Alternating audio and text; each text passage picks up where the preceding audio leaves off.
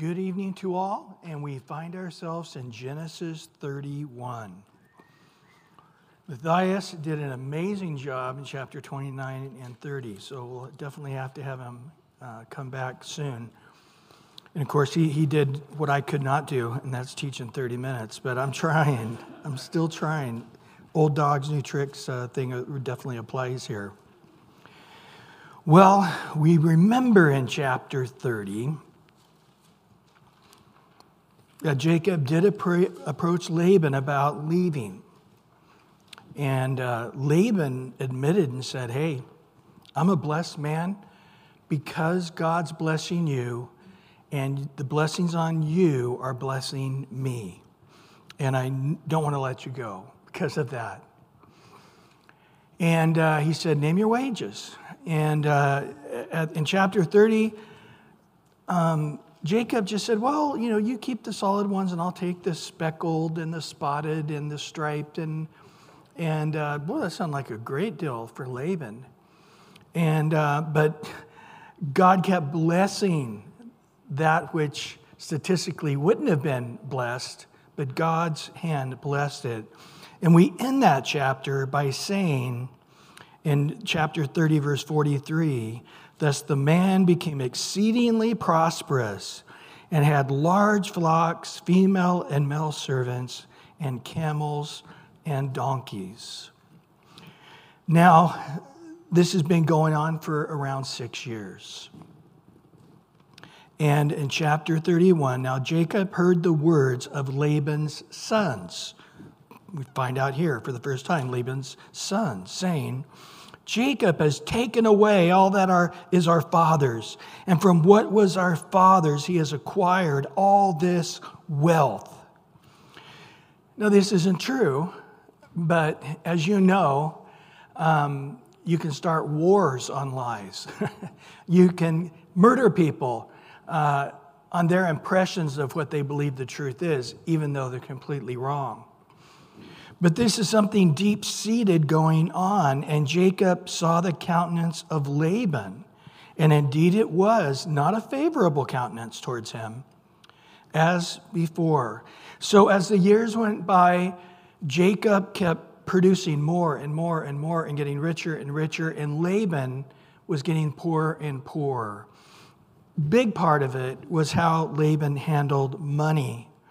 We're going to see down at the end of verse 15 that his two daughters point out, referring to their father, that he's completely consumed our money, referring to their dowries, money that should have been saved for them. While Jacob was working for free, his wages should have been kept for a dowry for them. And they just said he's wasted the money. So I don't know if he was a gambler or he, there was a Bernie Madoff of his day and a pyramid scheme or something. I don't know, but he just didn't have the wisdom nor God's blessing on him the way Jacob did. And he says things are getting bad. But understand, the real issue here was envy. Jealous of what somebody else has or being blessed. I hope you're not one of those guys who sees your neighbor drive up in a new car and you go, man, I deserve that, not him.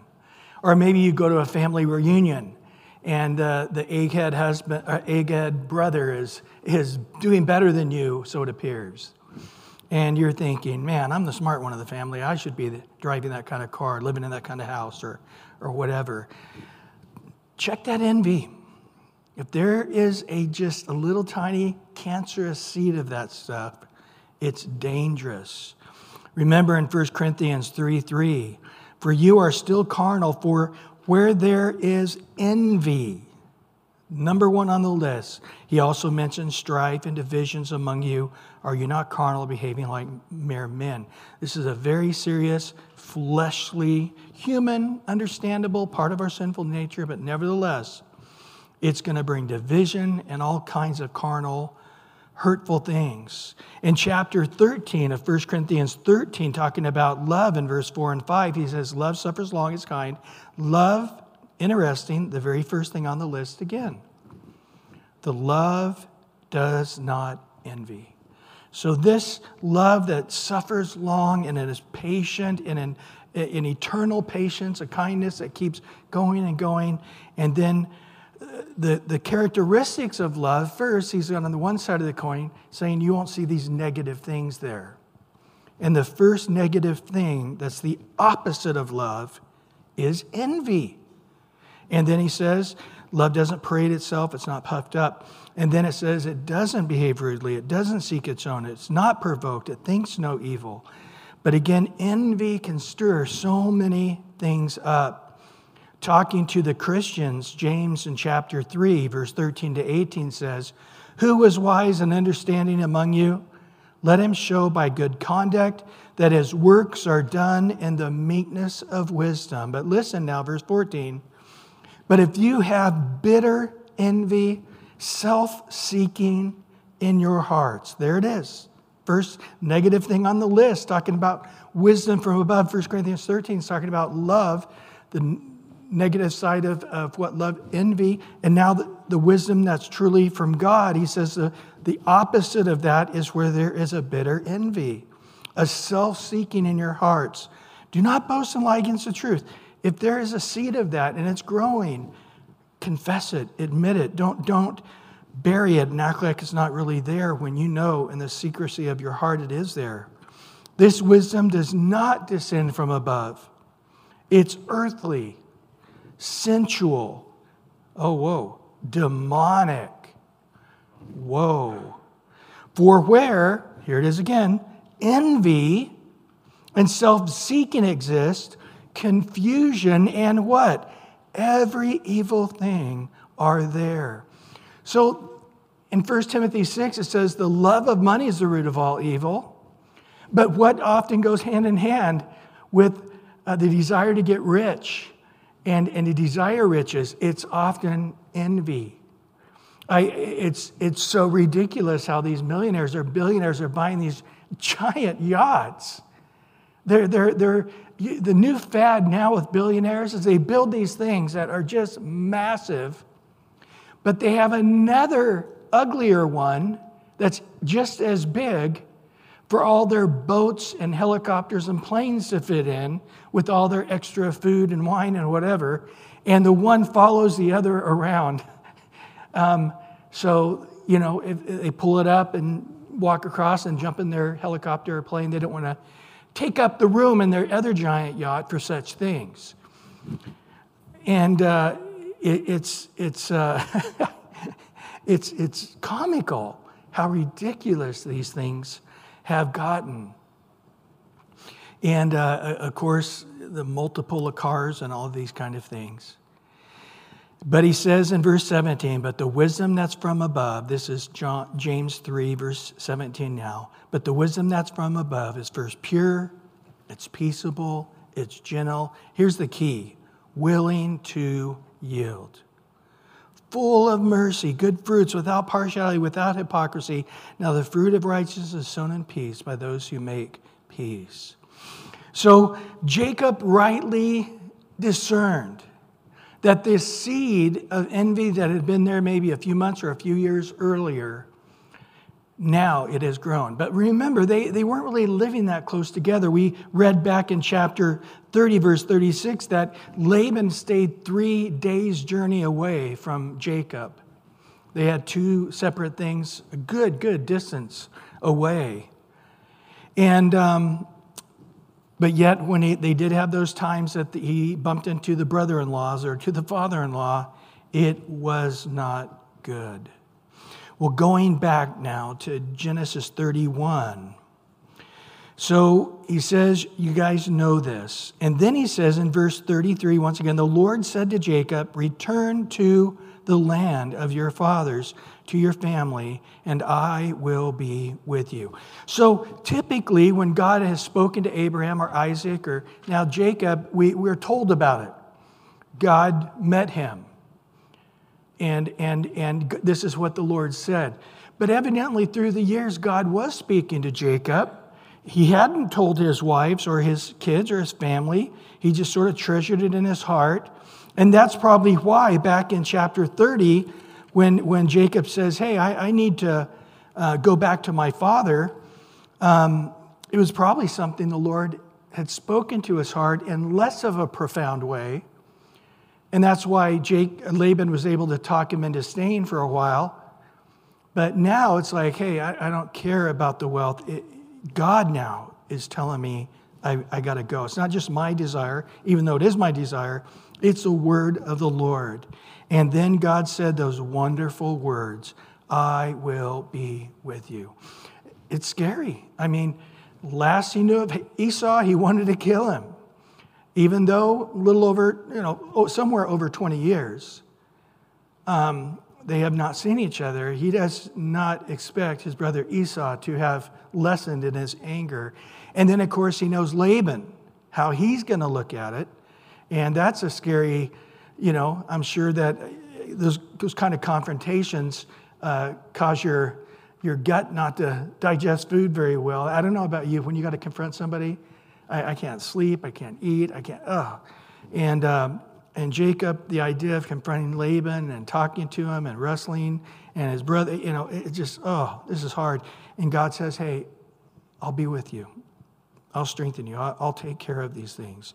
Well, in verse 4, so Jacob sent and called Rachel and Leah to the field to his flock. So no listening ears anywhere. It's probably an unusual scene. Or, hey, I want you to go get my two wives there and bring them out, and I want you to leave. I want to have a confidential conversation with them. And he said to them, I see your father's countenance. Now, this word that we saw in the two verses prior where it says this, that it was not a favorable towards him or his countenance, the same exact words are being used. This is the same word back in Genesis 4:5 when God was questioning Cain. And it says Cain's countenance had fallen. This is after he had killed. Or he was being tempted and the murder that was in his heart. And God says, your countenance has fallen. So it's a very powerful word. I see your father's countenance, that it is not favorable towards me as before, but the God of my father has been with me. And you know that with all my might I have served your God. This term, all my might, it's a powerful term. It's talking about the straining of a man or an animal. It was a strenuous years living here. It's been brutal having to have your father Laban as my boss.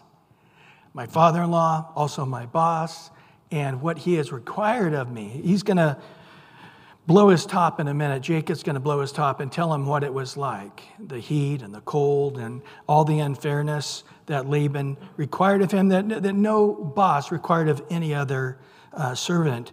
What he had on him was mere slavery. And so he's going to talk about that. But you know how hard I have served your father. Your father has deceived me. Now, this is probably referring back to chapter 29, there on the honeymoon night. It was quite a shocker, to roll over the next morning when now there's light and the headscarf is off and he's, the ugly sister. And then he goes out to Laban, and Laban's like, oh, I thought you knew Leah would be with you. When we did the wedding with Rachel, you were marrying them both, really. But really, Laban, Leah's, we just assumed. What a guy. And boy, what a great point you made, how his eyes and his ears and the smell and all of those things, no doubt Laban did to deceive him as he had deceived his father Isaac. But he's mad about it, My father Isaac, you should be okay with it. But me, I shouldn't be okay with it. It's been over 20 years, but you know how horrible that was. Of course, Leah's going, it wasn't that bad, was it? But yep. And then after that, you know how he's changed my wages 10 times, but God did not allow him to hurt me. So Laban keeps saying, yeah, I'm going to pay you this, and doesn't. I'm going to do this for you, but next year. And he never has been fair all along the way. And in verse 8, if he said thus, the speckled shall be your wages, then all the flocks were speckled. And if you said thus, the streaked flocks shall be your wages, then all the flocks were streaked. And God has taken away the livestock of your father and given them to me. And it happened at that time when the flocks conceived that I lifted my eyes and I saw in a dream. Behold, the rams which leaped upon the flocks were streaked and speckled and gray spotted. And the angel or the messenger, the ambassador of God, spoke to me in a dream, was Jesus, we know, saying, Jacob. And I said, here I am. And he said, lift your eyes now and see all the rams which leaped on the flocks are streaked and speckled and gray spotted. For all I have seen all that Laban is doing to you. So God came to him and spoke to him and said, take notice, look which ones are the strongest of the animals. It's not as it normally is, the more solid ones, the more desirable solid ones. But it's all of these other ones. Those are the ones that you need to take note of and pick. So back in the last chapter, and he's putting all these poles here and there, and nobody knows what that means. And I wonder if it really had no difference at all. But now we're finding out here the reason that when Laban said, hey, tell me what your wages are, he remembered that dream. And he's like, okay, yeah, let me have the off-color, less expensive ones from the animals, and you can have the better, more expensive ones. That's the way we'll sort them out. But the reason was because God had told him that in a dream. At least Jacob's telling us that's what happened. We don't even know, right? I mean, Jacob could be deceiving us, saying he had a dream to embolden his argument to persuade his wives to go along with the next scheme, which is fleeing without telling Laban. So we assume that this is true, although we don't know because it's Jacob speaking. But in verse 13, I am the God of Bethel, whoa, where you anointed the pillar and where you made a vow to me. Now arise and get out of this land and return to the land of your family. You guys remember that back in chapter 28? Verse 20 to 22 is where Jacob, after he heard all the things God said, he goes, okay, if this is what you're saying, just like Abraham and Isaac, now I'm the third guy, Jacob, I'm going to be blessed. And he said, Jacob made a vow saying, if, or it can also be since, God will be with me and keep me in this way that I'm going and give the bread to eat and clothing to put on so that I come back to my father's house in peace, then the Lord shall be my God. And this stone which I set up as a pillar shall be God's house. And all that you give me, I will surely give a tenth to you. So this is the God of Bethel, the same God that spoke to you in that powerful dream of the ladder and the angels going up and down on it and so forth, which really was a prophecy of Jesus, according to Jesus, in the Gospel of John 1. And so he said, this is me. I'm that same God speaking to you. Now get up and go. So he is asking his advice for Rachel and Leah, but I think he's also saying that we all need to be together on this. So what's your wisdom? What's your take? What do you guys think? But also, the three of us have to be in agreement, right? And we have to be on the same page if we're going to pull this off. So it was really unknown at this point by Jacob what they were thinking. And so Rachel and Leah answered and said to him, Is there still any portion or inheritance for us in our father's house? Are we not considered strangers by him? For he has sold us and almost completely consumed our money. For all these riches which God has taken from our father and that are really ours and our children's, now then, whatever God has said to you, do it. So the way they observed it was not just God blessing Jacob more than Laban, but God not blessing Laban because he spent their dowries, and in essence, God blessing Jacob for him to be able to have a lot of extra money for a dowry for him. So that was interesting from their point of view, how they viewed Jacob's success, which was really their success getting a dowry that their dad had spent as well, which might have some truth in that as well, but that's how they viewed it. So Jacob arose and set his sons and his wives on the camels. So there was a lot. He had a lot of stuff. At this time, he has 11 children, remember? Only one of the kids will be born actually in the promised land, and that's Benjamin.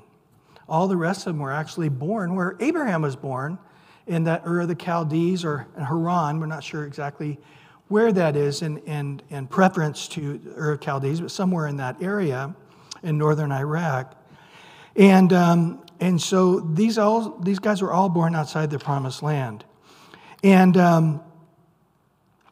so he carried all of these possessions which he had gained, and he acquired livestock which he had gained in Padan Aram, and to his father Isaac in the land of Canaan. Now Laban had gone to shear his sheep, and Rachel had stolen the household idols that were her father's. And Jacob stole away, unknown to Laban the Syrian. We talked about that earlier when that came up, remember, referring even to his father, Bethuel, was a Syrian, which also can be easily the same translated as Aramean, Aramean. But it's interesting because later on in Deuteronomy chapter 26, verse 5, Jacob is called a Syrian or an Aramean. So I do believe that the roots of those, the family of Abraham, had Aramean roots in it as well. But either way, this is how they looked at him. And in that so Jacob stole away, unknown to Jacob, Laban the Syrian, in that he did not tell him that he intended to flee. So he fled with all that he had. He arose and crossed the river and headed towards the mountains of Gilead. Now, when they sheared the sheep, it was a party. It was basically a big party. They had music. Everybody came. They had dancing. It went on for days. This is one of the big feasts every year. And so all the family had left because Laban was 3 days' journey away. We know that from chapter 9, verse 36. Excuse me there. And he put these 3 days' journey between himself and Jacob. And so they were 3 days away. Everybody went. The house was empty. So this was an advantage to move out, which would have been something that people would have noticed. And then on top of that, to have several days head start would be also very helpful. In verse 21, so he fled with all that he had. He arose and crossed the river, that is the Euphrates River, and headed towards the mountains of Gilead. Now you'll notice I gave you a map of Gilead, or of Israel. And just look west of the Sea of Galilee, and you'll see the mountains of Gilead, which David so beautifully talks about as well. Beautiful mountains, they really are. The Golan Heights and all of that, beautiful snows, and just absolutely breathtaking mountain range there. So he's headed out into the mountains, and he's thinking that he's going to be able to get somewhere where Laban can't find him. And in verse 22, and Laban was told on the third day that Jacob had fled. So let's do the math. They were already 3 days away, now 3 days gone. See, 6 days ahead and moving. So 6 days ahead and quickly, 7 days ahead, 8 days ahead, he's getting more and more a distance from Laban. But then he took his brethren with him and pursued him for 7-day journey, and he overtook him in the mountains of Gilead. Although they found Jacob, it doesn't appear that they immediately approached Jacob. Instead, they made a tent. They pitched their tents and waited for the right time to talk to Jacob. So notice in verse 24, but God had come to Laban the Syrian in a dream by night and said to him, be careful that you do not speak to Jacob, neither good nor bad. This is a Jewish expression that basically says, leave it alone. But it's interesting because he's not defending Jacob. He's not saying, my Jacob, my innocent boy, and you were all wrong and he's all right. He's not, because Jacob's not. Jacob is a con artist, just like Laban is. He's a sly guy, and no doubt there's been a number of times where his brother-in-laws were on the rear end of a deal that Jacob came up with. So he's not saying you're bad and Jacob is innocent. He's looking at both of these guys going, you're both scoundrels. And so you, scoundrel, don't mess with the other scoundrel. Just leave them away. I'm not saying you have to bless them. I'm not saying you have to say it's good. It's not. But at the same time, I am not going to let you hurt him, just so you know. So Laban overtook Jacob. Now Jacob had pitched his tent in the mountains. This is the first time in the Bible where it says that Jacob had pitched his own tent. So Jacob is thinking, we're up in these mountains. We got a good distance away. I think we can quit running, and let's go ahead and take a break. It was grueling, 300 miles from Iraq to Gilead here. And that would have been an incredible, difficult track with all those little kids and all those animals and all those servants. And then to think you could hide your trail from experienced guys, I think it was a little far-reaching for Jacob to think they wouldn't be able to figure out where he was. It was probably a massive party moving. And so he says, hey, I think we're good, guys. Let's go ahead and pitch our tents here. And Laban, his brethren, pitched in the same mountains there of Gilead. So I think Laban probably caught up with them, maybe in the evening time or something, and said, guys, we're not going to do anything tonight. I do have my kids and grandkids. I don't want anybody getting hurt. We're going to wait till tomorrow. We're going to get a good night's sleep. They've been going for 7 days straight. I'm sure they were exhausted. And after we get a good night's sleep, we're going to go and confront this situation. So in verse 26, and Laban said to Jacob, what have you done that you have stolen away unknown to me and carried away my daughters like captives taken with the sword? So he's pretty sure that nobody was on board with this, that Jacob was having to force everybody. They all want to stay home. They want to stay back in Nahor or Haran, but he's like, no, that's not the case. But that's what Laban's thinking in his mind, that this is Jacob forcing his will on his daughters and everybody else. Why did you flee away secretly and steal away from me and not tell me? For I might have sent you away with joy and songs, with timbrel and harp. Right. Yeah, we wouldn't have a big party. A going away party. It would have been lovely. You missed it. And you did not allow me to kiss my sons and my daughters, his grandkids, basically. So I do have to agree with Laban here. I think I would want to kill my son-in-law if he stole away with my grandkids too. Kids, no big. Grandkids, those are fighting words. But he says, you have done foolishly in so doing. Now, you can look it up. It says this several more times in the Bible. You've done foolishly. But it always implies you've sinned.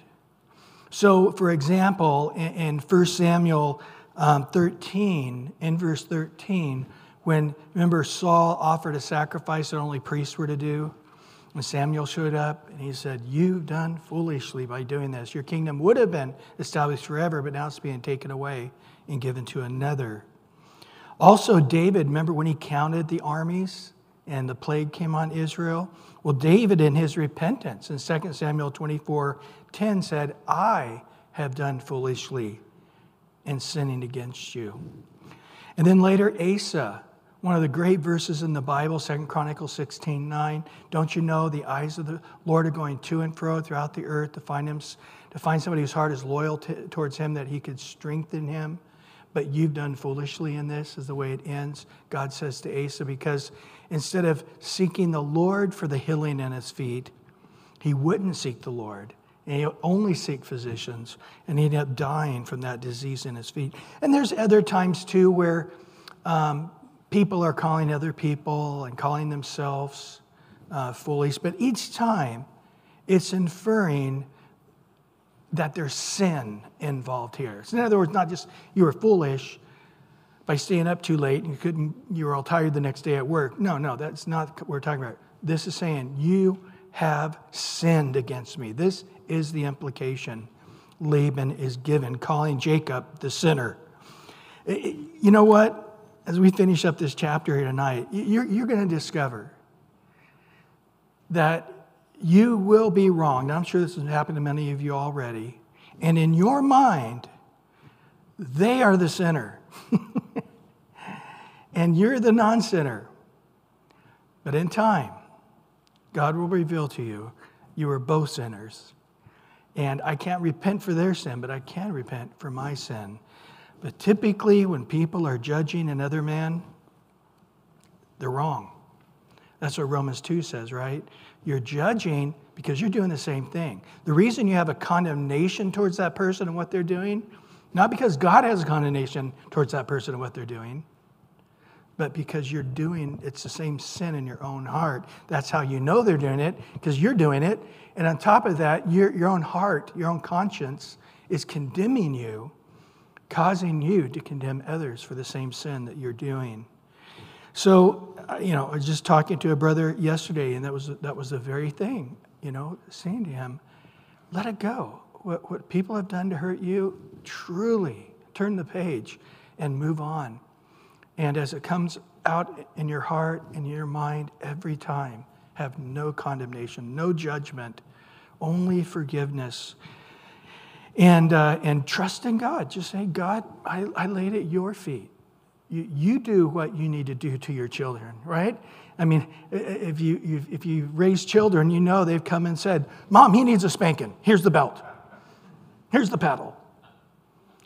I was going to do it. It's like, well, I'm 3 years older. I'm 8. He's 5. I started, but I thought, I'll give it to you and let you do it, Dad. And it's like, yeah, that was smart. Had you hit him with the belt, you would not have been disciplining him, but you'd be getting disciplined yourself for hitting them. It wouldn't have been discipline. In the same way, we can't discipline somebody else's child. We got to let God discipline them. Well, in verse 29, it is in my power to you to harm you. So now we really know what's in his heart, don't we? But the God of your father spoke to me last night saying, be careful that you speak to Jacob neither good nor bad. And now you have surely gone because you greatly long for your father's house. But why did you steal my God? So I know why you did it, because you're just, you so much want to see your dad. And you know what? It's good to honor your dad. So I can forgive you for all this, because I know you had this overwhelming desire even over 6 years ago when you first mentioned it to me. So I know it's been festering there all this time, and that's a good thing. So, a man can forgive another man for wanting to go see his aged dad. But as far as you doing it secretly and then on top of that, you steal my gods. Whoa, I don't think Jacob was expecting to hear that. He was quite shocked by this. And Jacob answered and said to Laban, well, because I was afraid. For I said, perhaps you would take your daughters from me by force. So when I thought of having that conversation with Laban, all I could think of is waking up the next morning with your older daughter. And this time, I think I might not have woken up alive. That's my issue. I just don't think there would have been a good ending to the story if you were a part of us leaving. I just don't think it would have happened. I think my life would have been in jeopardy. I just think that you never would let your daughters and grandkids go away. So even though this is all true, it's Jacob in his own strength trying to counter somebody else. Isn't this what happened with Isaac and Esau? And him and his mother, well, I know Dad's wrong, I know Esau's wrong, I know God says that so therefore we're going to do this little deceitful thing. And so Jacob never really got to see what God would have done in stopping Isaac from blessing Esau. And God still giving the blessing from Isaac to Jacob without them doing all of this deceitful stuff. In the same way here, he says, I was afraid. And therefore, I worked out this scheme. I talked to the daughters on the field. Nobody could hear us.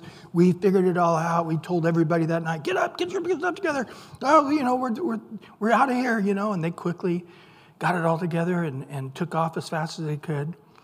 It wasn't honorable. It wasn't necessary. Psalms 118:6. The Lord is on my side. I will not fear.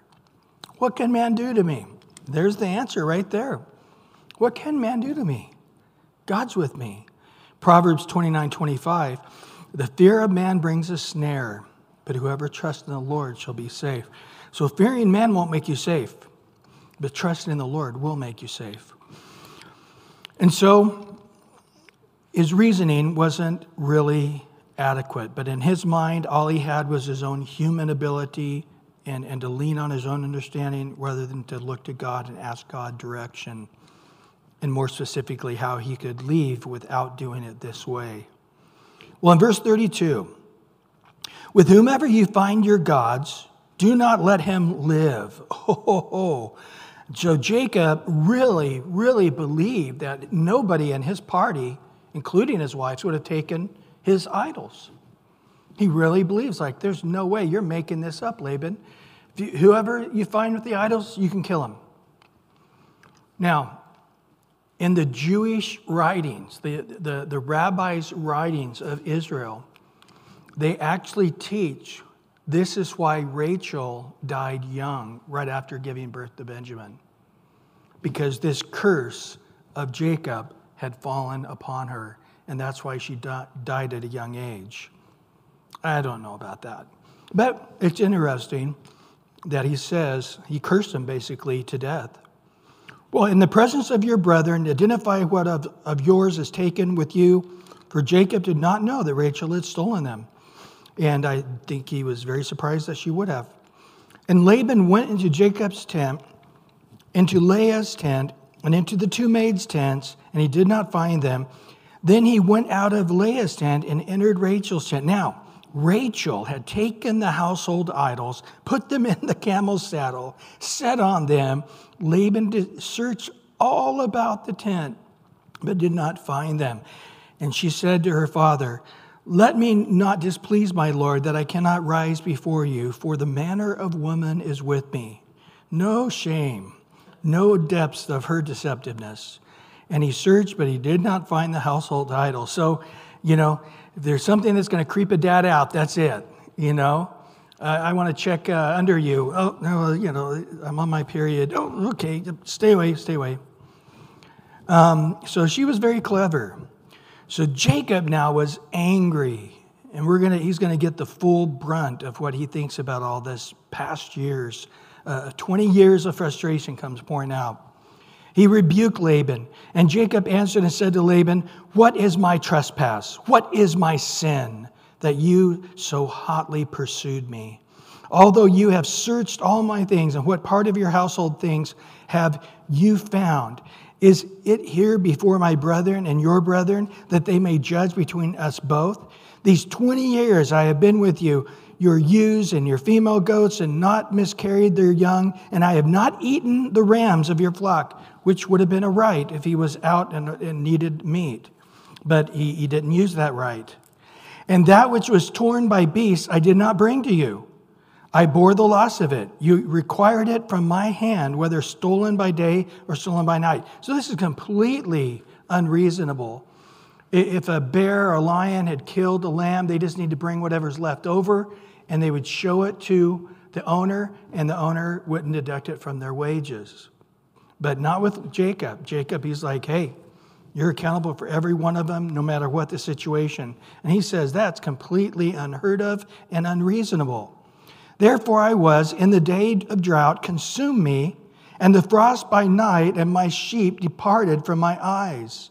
Thus I have been in your house 20 years. I served your 14 years for your 2 daughters, 6 years for your flock, and you have changed my wages 10 times. Unless God of my father, the God of Abraham, the fear of Isaac, had been with me, surely now you would have sent me away empty-handed. God has seen my affliction and the labor of my hands and rebuked you last night. Woo, hot under the collar there. But he says, man, I was in the heat by day. You didn't give me a break. You didn't let me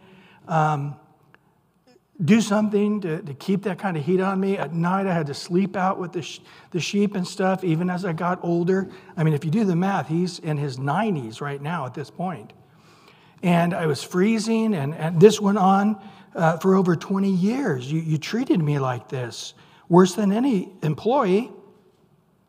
And in verse 43, and Laban answered and said to Jacob, these daughters are my daughters. These children, looking at his grandchildren, are my children. And these flocks is my flock, and all that you see is mine. But what can I do this day? These are my daughters and their children whom you have borne.